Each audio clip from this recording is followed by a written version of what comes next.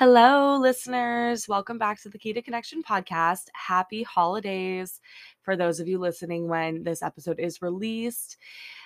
Today, Esty and I are talking with Paula of Miss Paula SLP. I know Paula through my sister Julia, who you heard from on episode 3, I believe, the first connection. Julia and Paula went to Northwestern together for their undergraduate, and then Paula went on to receive her master's degree in speech language pathology, and she is now a certified speech language pathologist who is also bilingual. So she serves the bilingual population, English and Spanish speakers, which is very important, as you all know from our episode with Judy Lemon, how important bilingual SLPs really are and how invaluable they are to our fields.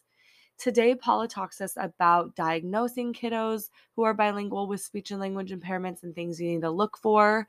She runs through her whole diagnosis process.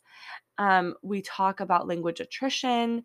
We talk about interpreters and how sometimes things can get lost in translation, quite literally. We talk about studying abroad to learn a second language and how families can support multilingualism in the home. Paula also tells us about her new offerings. I'm very excited for what she has coming up and what families are going to be able to receive from Paula. So definitely stay tuned for that. So lots of great stuff for you today. We get to nerd out on some speech stuff, which is always super fun.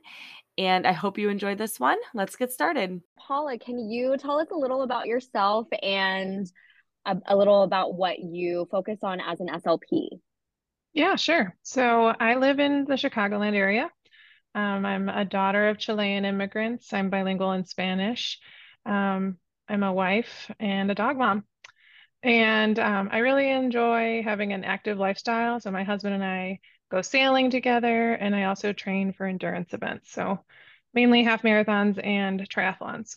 And then as far as being a bilingual SLP, I've worked in various settings. I worked first in the schools. I had a side gig at an equine assisted therapy center, and then I worked privately in client homes. So I've always kind of been an independent contractor in addition to having a full-time job until the pandemic hit, when it was a huge shift in things, obviously, for a lot of us, but I decided to start my own practice, and I've been doing that ever since. So my practice is called Miss Paula SLP, and we specialize in providing bilingual speech services in Spanish and English, and we offer those services in-home, on-site, and via teletherapy. Wow, Paula, that is you're a awesome. badass. Thanks. It's been a wild ride, that's for sure. Yeah, that is so cool, both your professional life and your personal life. So of course we talked to Judy Lemon, a bilingual Spanish speaking SLP, about some of the issues faced by bilingual SLPs professionally. And we thought this would be an interesting time. You're more than welcome to add on to that conversation if you'd like to, but I thought this would also be an interesting time to kind of talk about more of like the technical sides of bilingualism in speech language pathology, because I know, of course, that's what you're an expert on. So, for example, like what are some of the Spanish influence patterns we see in bilingual children as they develop their speech and language? Sure. So I'm sure not most of your audience are speech language pathologists. You probably target like a wider demographic, but I can go through the common ones. I think that it's easiest to talk about speech sounds. So we know that, in English, we have sounds like SH and CH, right? But those sounds are not found in Spanish. So that's one that's atypical for learners of English that are speaking Spanish as their first language.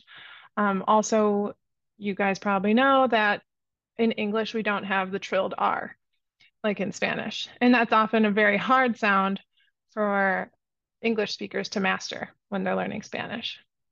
So those are just a couple examples of what we see in the speech sounds.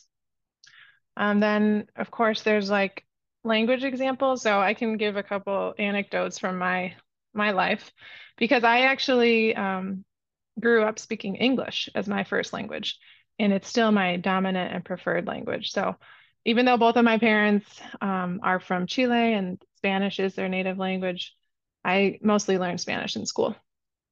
So one example is, you probably know what cognates are, right? So there's true cognates where one word sounds similar in both Spanish and English, like shampoo and shampoo. But there's other words that are false cognates, and these can be embarrassing if you're a second language learner. So I remember when I was little, I was just trying to speak and say like the feeling of embarrassment. So I was like embarazada, and that doesn't mean embarrassed. It means pregnant. So um, that's one example. Then another one that I hear some students make sometimes is like carpeta, which means folder, right? But sometimes they want to think it's like carpet. So they're mixing up, the words that way. So those are some examples. Of course, like when we're evaluating kids or adults, we look at the similarities and difference in their grammar. So if we recognize any errors in their grammar, we try to see, is that influenced by the grammar in their other language?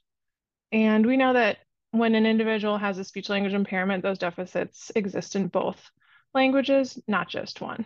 I actually have a case right now that I'm working on, and I am not bilingual. I wish I was, but the school district that I work in has a lot of English language learners as our students, and I have one student on my caseload who the assessment that qualified them for speech services was just based on the receptive one word picture vocabulary test. That's it. They tried the expressive and they had to end it early. So like he's qualifying for services based on this one. And it was a virtual assessment and there was internet issues and there was like all of these things going on. And so I'm working with this student and I'm like, I don't think you shouldn't be in speech therapy. Like these are things that are very normal for you because you're, learning English as a second language. So for example, like switching the pronouns, which I'm like, I don't ever see. I mean, maybe it could happen. I'm not sure. I'm not super experienced in the schools, but I don't really see that in my students that have a speech and language disorder. It seems like something that would be pretty clearly because of he's learning English as a second language. Totally. Right? Am Those I on the right pronoun track? errors. Okay. Yeah, those pronoun errors are very common. And we see that, right, with English speakers, right? They might mess up like he and him or she and he, even in English speakers with a language impairment, right? So even more so is that one, an identifier of a language impairment if it is happening in both languages, but also something that you should consider if English isn't their first language. So absolutely. I can actually share what I typically do for bilingual assessment. So currently my company contracts with school districts. And so, like where I live in Wilmette, Illinois, there aren't a lot of Latino or Spanish speaking kids, but when they do have the need for a bilingual assessment, they reach out to us. So I always like to include a classroom observation, get some teacher report. I always like to do a parent interview. Now, sometimes the parents are hard to get a hold of, so I'll try to send home a questionnaire that's bilingual if that's easier. Sometimes those get lost. So, phone call, Zoom call, whatever they're able to do. And then I do a mix of both informal and formal assessments. So sometimes I do give the one word receptive and expressive vocab tests that are made for bilingual. So it gives them the opportunity to answer in either language. And I kind of know ahead of time which language they prefer and may do better in. And then I use something from the Leaders Project. It's called the SLAM, School Age Language Measures. And that's a nice way to get a storytelling example. Sometimes kids are unable to give a story, so then it's a retell. And they also like sequence the visuals that are provided. And it also gets to some higher level concepts and skills such as making predictions and inferencing. So there's a lot out there. And then we use standardized tests too. So one for preschool age kids is the BESA. And then I still do rely on the SELF, for example, in Spanish and English. All right, guys. I don't know what the one word receptive vocabulary test is. I don't even remember what it was called now. I don't know it. Can you guys explain it? Sure, I can. It's similar to like the PVT and EVT for all you other speech nerds out there. And so basically the receptive one word has like 4 pictures on a panel, and you say, show me which one is apple, for example. And the child will have to point to it. So I always give the receptive first, and then we turn to expressive, and it's just one image on the page. And I ask them, what's this? Or, ¿qué es esto? And they have to name it. And on the expressive test, it can be challenging for some because there's some that are like, what's one word that names all of these? And then they have to think of the category name. So that could be challenging for some people. Oh, okay. Interesting. So, okay. So I'm glad you kind of broke down your assessment tools for us and what you do. Is there anything that SLPs should do to be sure to diagnose disorders and not differences? I mean, you mentioned like make sure you're seeing these patterns or like a disorder in both languages. That's a really big one. Is there anything else that we should kind of like SLPs should be aware of? Yeah, I think one thing you might remember from grad school is BICS and CALP, BICS. It's basic interpersonal communication skills, and CALP is cognitive academic language proficiency. So there's been studies that show that like BICS is easier to, catch on to, right? So that takes a year to 3 years if you're looking at someone who's learning English cleanly as their second language. And then a CALP may take 5 to 7 years to develop. So that's something to keep in mind. You look at BICS and CALPs, and that's one thing to keep in mind. But also, you have to think about when there's a simultaneous bilingual, that's someone who's learned both Spanish and English at the same time, versus a sequential bilingual who's learned like Spanish first and then clearly added English. So for the sequential bilinguals, the BICS and CALPs like measures of the 1 to 3 years for interpersonal skills and 5 to 7 years to develop the cognitive academic language proficiency, that holds more true for that population. And then, it's not always possible for either a private practice or a school or even a legal team or a hospital, right, to acquire a bilingual SLP in whatever language they need. So it's not always Spanish. Sometimes it's Hindi, sometimes it's Korean, sometimes it's French or Portuguese. And so if a bilingual SLP is not available, then I think ASHA has a lot of resources. They're going to show you like the linguistic differences or similarities so that at least an English speaking SLP can kind of look more analytically at whatever samples they have and then see what's going on. Do you think that, I mean, I know it's not the ideal situation, but in an instance where a bilingual SLP is not available, working with a interpreter, do you think you can still get a quality bilingual assessment as long as it's someone who's, an actual interpreter, not like a family member or someone? Right. I think my experience with interpreters has been limited, given that I am bilingual. But from what I've seen in the school setting, and in the hospitals for that matter, is that a lot gets lost in that interpretation.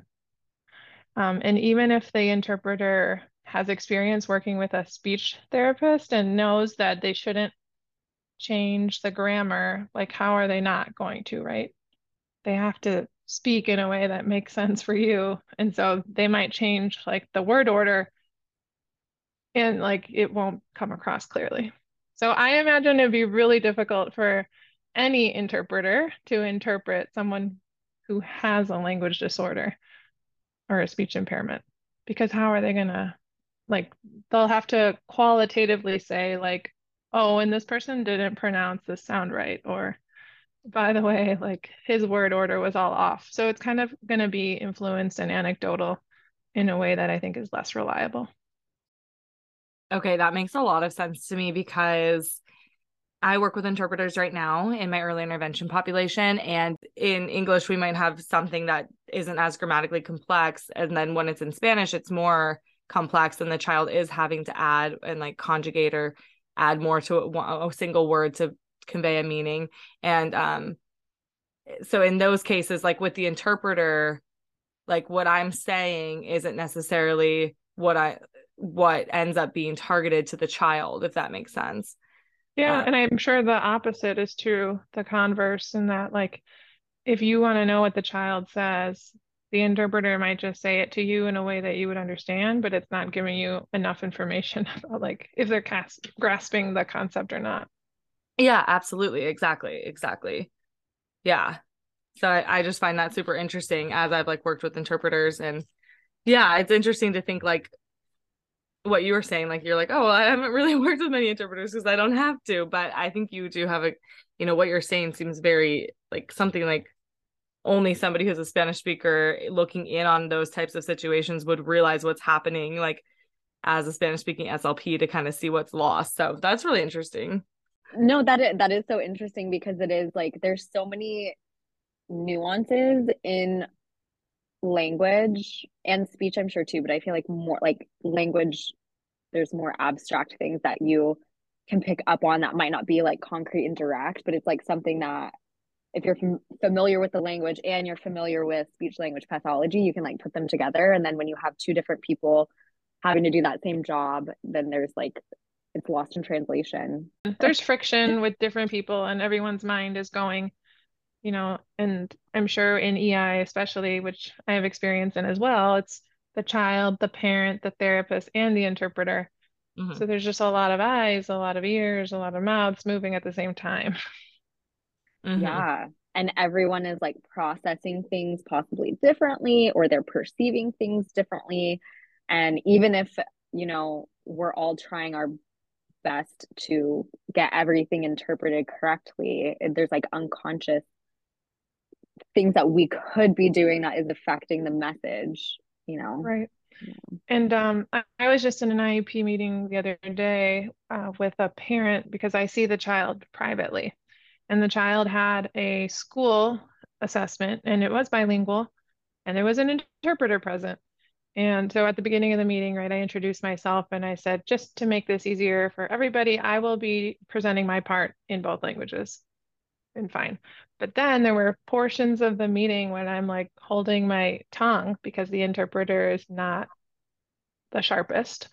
She has to ask for repetition. And so it was hard for me to sit back, but I had to let her do her job.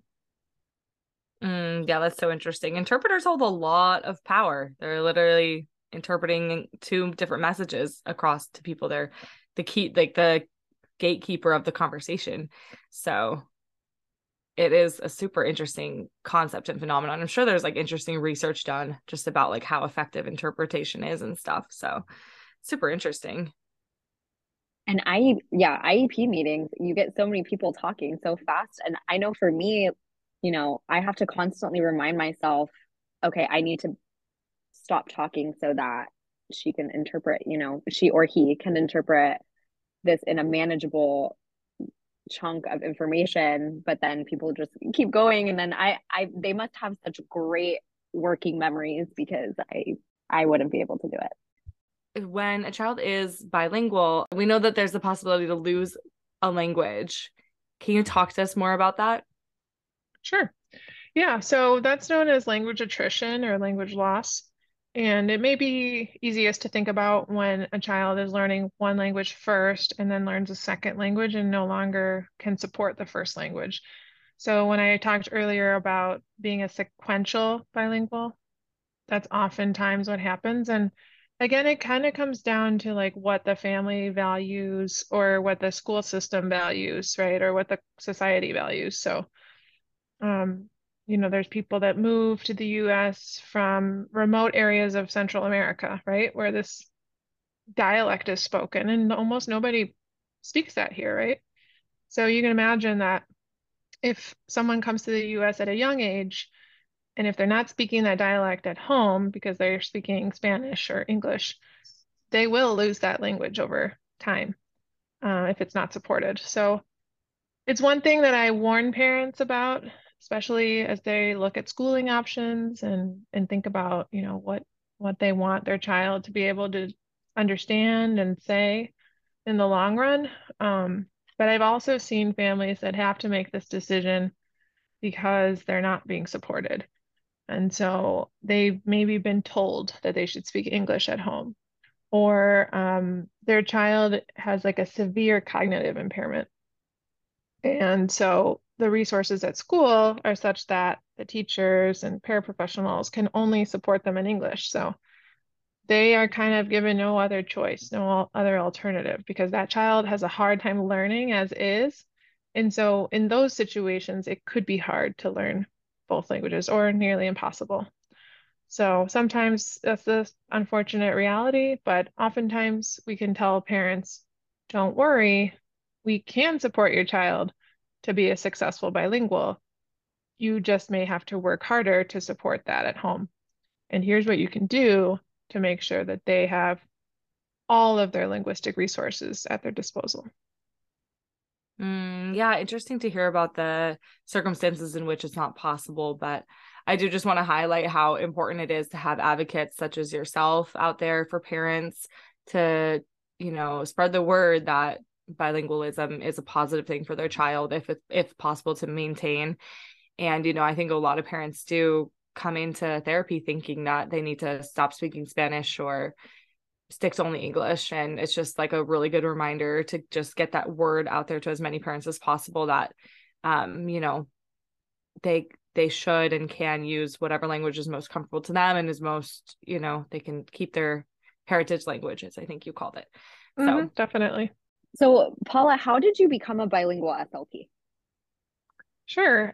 So as I mentioned, my parents, when I was growing up as an only child, we just spoke English in the home, even though they were native Spanish speakers. But I made it my mission to learn Spanish, not just because I wanted to understand the culture better and be able to travel to Latin America, but also because I knew it would serve me well in my career. So I, started in middle school learning Spanish, continued in high school, I got a minor in college. And then when it came time to apply to graduate school, I actually wasn't that motivated by the schools that had bilingual programs. I was more motivated by the cost of attending a program. So I ended up going to the University of Illinois, which I think was a great choice for me. And when I was there, I just found opportunities to work with Spanish speaking kids. And I had a couple great clinical supervisors that prepared me well for that. And then I was really fortunate when I was looking for my first job as a CF, I found a school district near me that had a very solid dual language program. So that also helped. Interesting. Did you ever study abroad? I did. So I spent 6 weeks in Barcelona. That was a program that Northwestern University offered in the summer. So I didn't have to jeopardize graduating on time. And I've always traveled with my family. So having family in Chile, travel to Chile, I have dual citizenship. We traveled to Mexico and Spain. So definitely recommend to learn a second language to immerse yourself in that language. Helps a lot. Yeah, I was just going to ask you about that. But yeah, I wish I would have done that, but It's definitely the best way to learn. Yeah, by surrounding yourself in it and really having to use it every day. So it's not the same if you go to an all-inclusive resort in Cabo. Everyone there speaks English. on the topic of kind of like language, like learning a second language, and I guess in the case of language acquisition, when you're educating families about bilingualism, what are the different styles of input that you can teach a family so that a family can kind of like teach a child to be multilingual? That's a great question, and I think it varies a lot family to family, right? So I think when our neighbors, let's just say when I was growing up, they probably assumed that we spoke Spanish at home, but I didn't, right? And so it has a lot to do with the attitudes of the parents and kind of what they hope to do for their children, right? So a lot of the parents I work with are really proud of their heritage, their culture, their language, and say they do want their child to learn Spanish and they teach them that at home. So what I tell parents, my main advice is to speak in the language that is most comfortable for you, that you feel like you can provide the best model, right, for language and speech for your child. Now, if a family maybe has one speaker who's native Spanish and one who's native English, that provides an opportunity, right, for the child to be exposed to both languages right off the bat. So that model is called one parent, one language. And from what I've heard or what I understand, it can be really hard to do.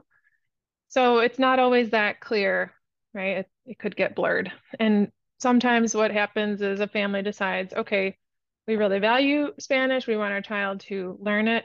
So we're just going to speak Spanish to them. And then if, me and my husband are talking, we'll speak in English, something like that. So that might be minority language at home. That's another model that parents might use.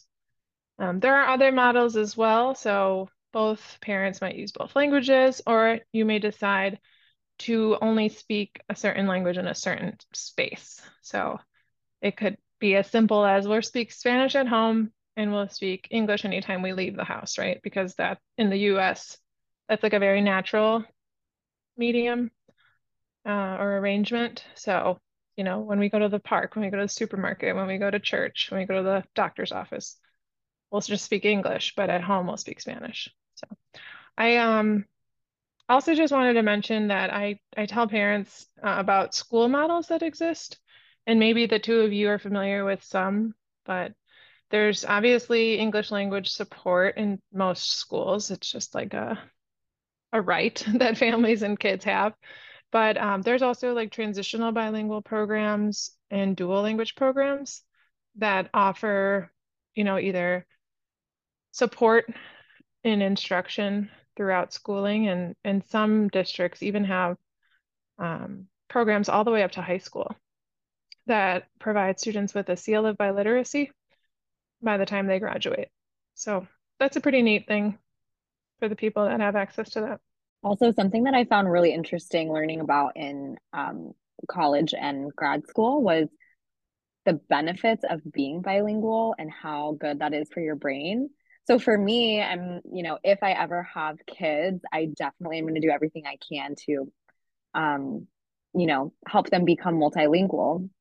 I do know there are multiple benefits. I know that it can help with just like the neural connections. It can help with your just flexibility of thinking, right? So you're constantly thinking in two languages and accessing and making connections between what you know and what you hear.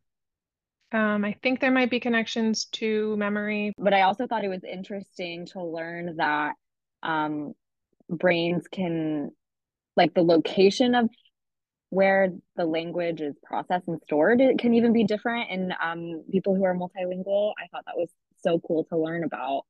It's like, how does your brain even know? It's crazy.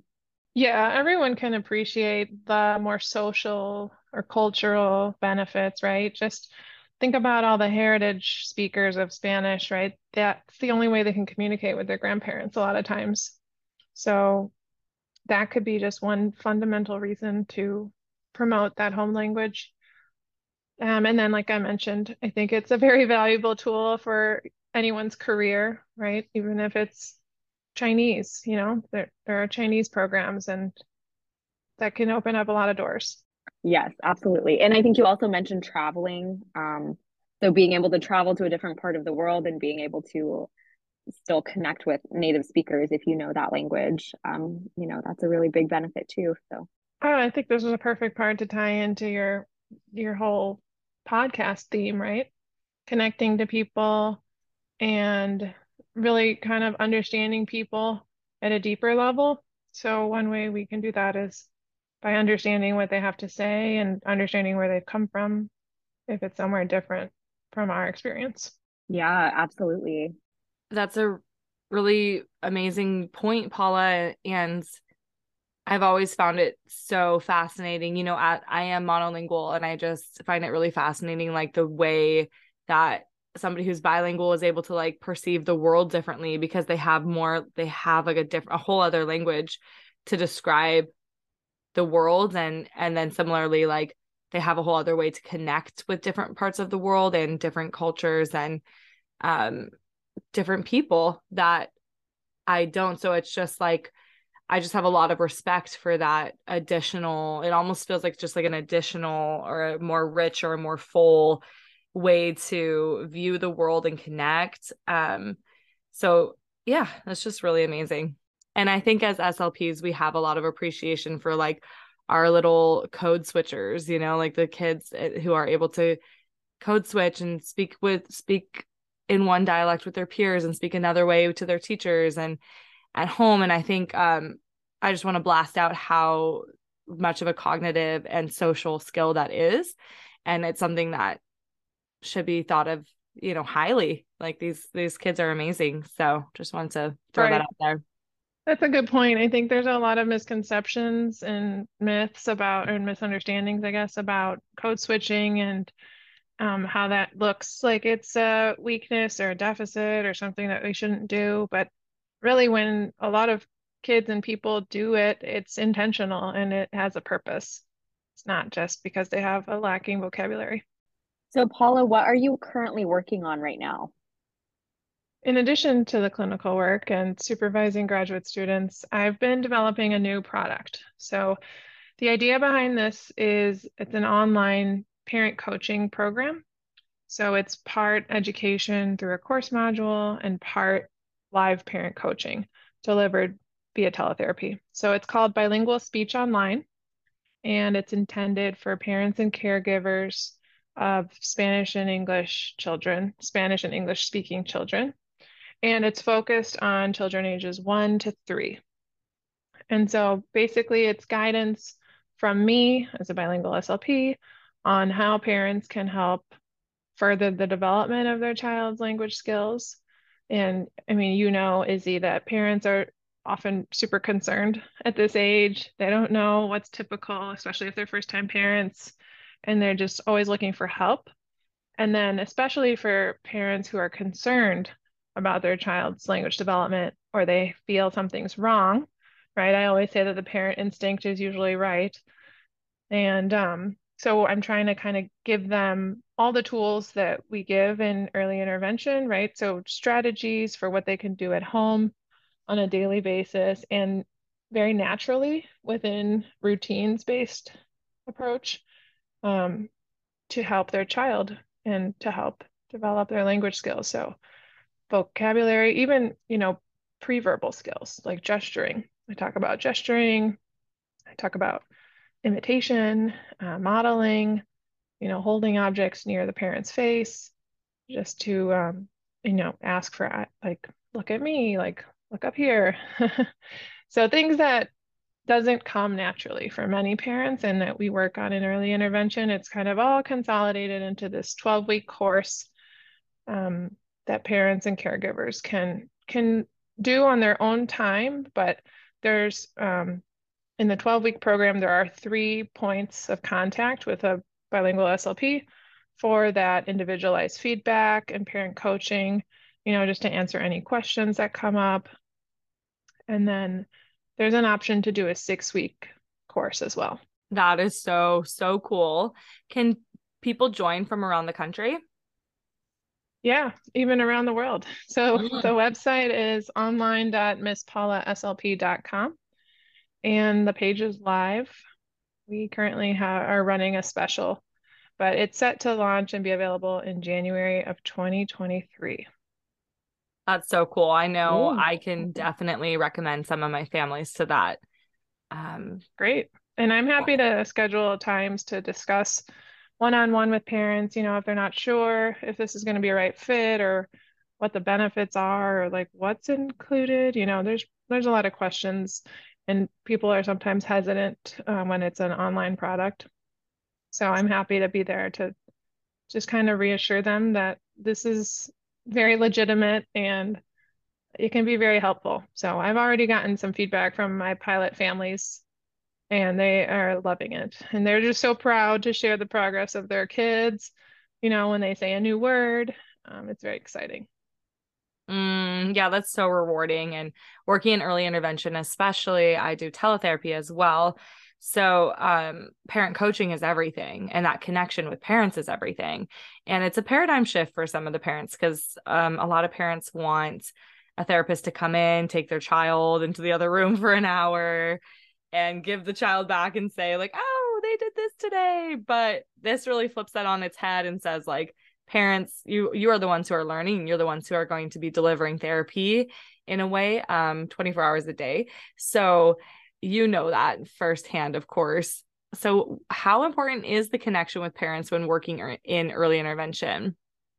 Oh, it's critical, of course. So I'm fortunate enough, as we've discussed, to be able to speak with them in their native language if they speak Spanish. That just helps them understand the concept so much more easily. And I also have a better understanding, I think, of their culture. Of course, we can take courses about cultural competency, but it's different to like read about it than to know it and feel it. So sometimes I catch myself and I have to backtrack or just like, be more considerate of where they're coming from. So I'm not going to say that I'm perfect in any way, but I think that we have to realize that not everyone has the same opportunities that we were given or that we have. And so you have to oftentimes meet the parents halfway. Um, Also, in early intervention, sometimes our ideologies might clash with the parents, right? And we think that they should dedicate at least 5 minutes a day to reading, right? And then they're like, no, we don't read ever. Why would we do that now? So I try to like show them, like, look how fun it is, or like, introducing books. And if you don't have books, go to the library. Like I try to spin it as a positive, even if it is going to be something that's different for the parents. So oftentimes it can be a little bit hard to bridge those gaps, but I do try. And of course, as you were saying, the parents are the first and best teachers for their kids, and research has shown that it's most effective and you see the most growth, right, when parents are involved and they are really working on these skills day in and day out, right? Morning, noon, and night. That's what makes those changes. Yeah, absolutely. I think that gives families so much power, but also peace. Like I know a lot of my families have said, like, I'm just so thankful I know how to communicate with them now, or I know things to do with them now to kind of help them communicate. And I just know it like has reduced the stress level for my families, at least from what they report. So I think it's really powerful to connect with parents and to meet them where they're at, like you're saying. And I definitely, yeah, have a lot of respect for the routines they already have in place and the things they already like to do. Like, I'm definitely not one to say, oh, you need to go buy these things or, play this way. It's like, whatever the family's doing, I want to give them the tools that fit their life, and I think that's super important. It absolutely is. And even this week, right, I had a first time visit, right? Now, it was a family that's been working with another one of my therapists, but I go in, right? I have a different style, I have different expectations. So I had texted the mom, like, hey, if you could hold so and so's snack, I'd like to just use that as an opportunity to work on language. But I arrived and the grandmother had already given the child her snack. And so that was out the window. So I'll try again next week. Because I do think it's like a valuable way to work on the skills. And then, so we ended up doing like a coloring activity, and mom had never withheld the pencils, the colored pencils before. So I'm like, Mom, hold the box of pencils. The child will sit here, and then she will ask you for each different pencil. And so it was just like totally novel, but they color like every day. So it's just funny. Yeah, it is so funny. I love that, like, kind of helping parents figure out how to follow the child's lead, but also take control at the same time. And I think that's a good example, like withholding. And then it's not as chaotic. There's not toys everywhere. They're not grabbing all the pencils, and Right, the right. And communication. we're not being mean about the withholding. It's just about just have the child try, have her look at you. And that just like that little bit of communication, whether it's nonverbal or verbal, just changes the dynamic, usually in a way that's positive. And then the parents are pleasantly surprised when it changes.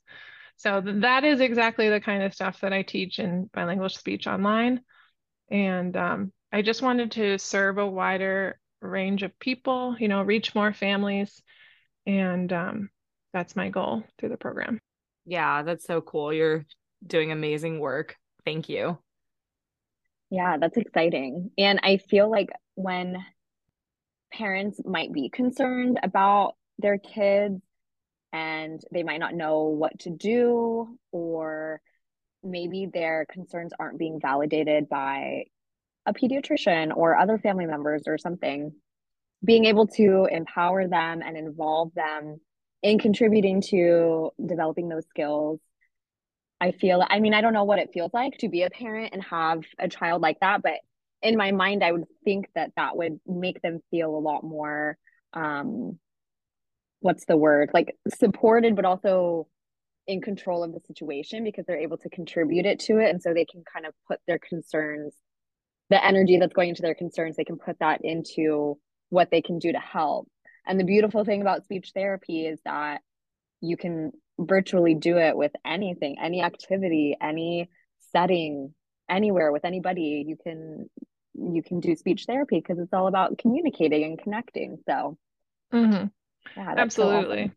I definitely agree with all of what you just said. And I like to teach parents like that have never heard of early intervention, right? What early intervention is. That's a great place to start. And there are all these resources available to you. You just have to know where to look. And so that's a huge piece. And like you said, I think by educating parents, right, we're really empowering them to feel like they can do anything and they don't need a professional necessarily to make these changes in their life and see the change in their child. So we talked about the connection in your work, especially with early intervention. But as more of a broad question, this is the question we ask all of our guests that come on. What would you say is the key to connection? I think that it's really important to be genuine.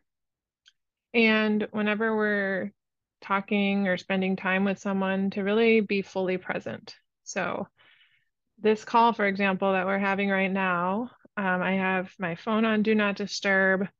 I don't have other windows open. I'm not worried about what I'm doing next. And that's a very rare thing, I think, for a lot of us in today's age. We're constantly connected, right? We have distractions pulling us in a million directions. And it just shouldn't be that way. I think we lose a lot. And we know that multitasking is bad. We might think we're rock stars for getting so much done, but it really hurts you in the long run, I think. So I think that, if we just make time to listen to one another and not just listen to what words are being said, but try to look deeper into what someone's thinking and feeling, we learn a lot more about them. That's really cool, really powerful. I've been thinking about this recently because, yes, like you on the podcast, I always have my phone on Do Not Disturb. It's my time where I'm 100%, locked in on what's going on. And then same with my client sessions. But then I think it's so unfortunate how, like, at the end of the day, when we're tired and we're like, we just want to veg out, that's the time when we're with our loved ones, maybe. And then we're like on our phone scrolling. And it's just like such a bummer that, we don't give sometimes the most important people in our lives like that presence. At least that's kind of what I've been thinking lately. What do you guys think? Yeah, I totally agree with you. And something, Paula, that you said in your answer that kind of stuck out to me was like the key to connection can also be disconnecting from those distractions Mm, so that you can focus on the important connections, which is to the people in your life. So yeah, what a great definitely. message. I think that, Izzy, to your point, right, about those distractions at home, I think I found that too. And what I've heard some families do is just like put the phone somewhere, like especially if it's during dinner time, right? Or a family gathering, right? Or I've seen weddings, right, where they say like, please don't have your phones, right? We've got a photographer, we've hired them. Just enjoy the moment. So I think people are becoming more aware that the technology that we have is a blessing, but it's also a curse in that it distracts us from what's really important. Yeah, Right. thank you so much. Thank you. Good luck with everything. I'll be Thank following you guys. Aw, thank I you. appreciate you. Thank you for tuning in to today's episode of the Key to Connection podcast. You can connect with us on Instagram at the Key to Connection podcast. DM us if you'd like to join in on the conversation or have an idea for our next topic or guest. Tune in on Thursdays for new episodes.